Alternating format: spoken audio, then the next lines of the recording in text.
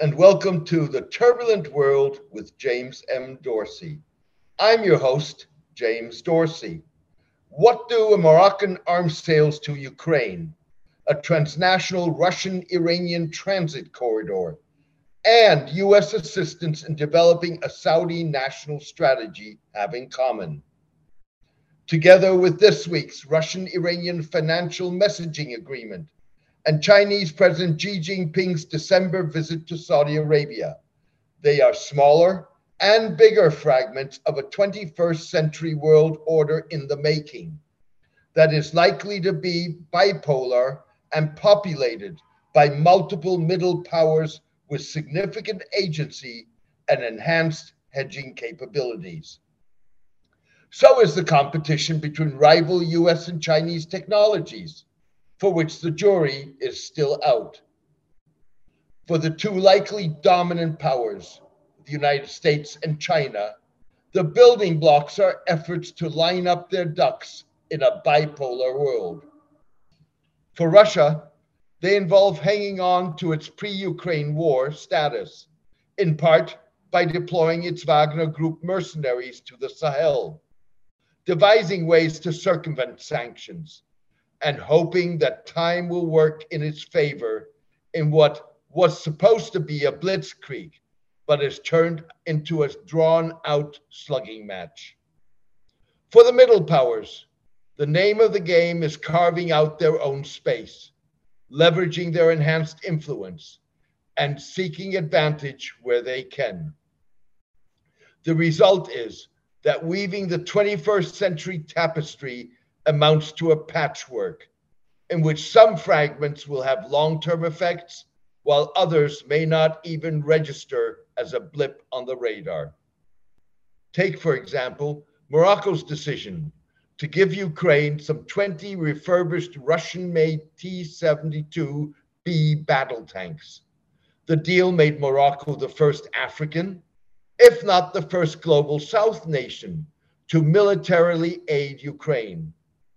The move, almost a year into the Ukraine war, is likely to have been motivated by short-term considerations, including Russia's close ties to Morocco's arch-rival Algeria, and US recognition of Morocco's claim to the formerly Spanish Western Sahara, rather than long-term 21st century world order considerations. Even so, Morocco's breaking ranks with much of the global South serves the US goal of sustaining the current world order, in which it is the top dog, even if its power diminishes. It doesn't fundamentally affect China's goal of rebalancing power in the existing order to ensure that it is bi rather than unipolar.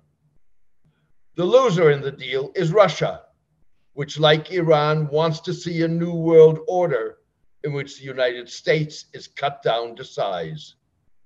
The tank deal may not be a significant loss for Russia, but it does suggest that horse trading is a critical element in weaving the fabric of a new order. So is mutual interest. Like the arms sale, the agreement between Russia and Iran to create a financial messaging system that would allow their banks to transfer funds between one another and evade sanctions that block their access to the global SWIFT system is unlikely to have a major impact on the structure of the New World Order.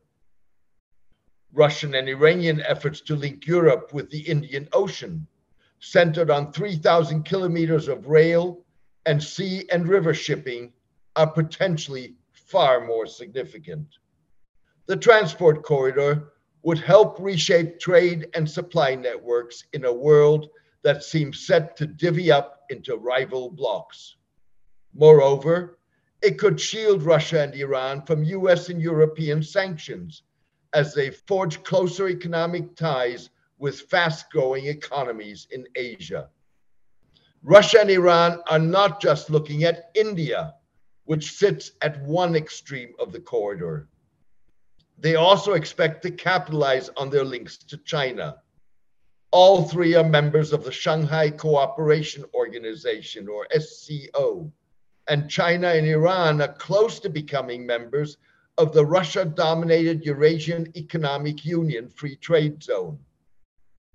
Of a similar potential impact on a future world order is U.S. assistance in Saudi Arabia's development of a first-time ever long-term vision for the kingdom's national security, an essential building block in Crown Prince Mohammed bin Salman's effort to modernize his military. Saudi Arabia expects to disclose its strategy later this year. It would codify the kingdom's strategic vision for national security and regional security, according to General Michael Eric Kurilla, the top commander of the U.S. forces in the Middle East, who is advising his Saudi counterparts. Shaping Saudi strategy, as well as military modernization, may be the United States' best bet to imbue at least some of its values and complicate the establishment of similar defense ties with China or Russia.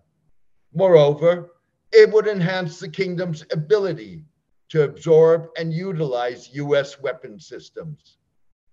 The Saudis, under Mohammed bin Salman's leadership, now recognize their deficiencies and seem for the first time determined to address them in partnership with the United States and to a degree with the United Kingdom, said political military analyst and former Pentagon official Bilal Saab.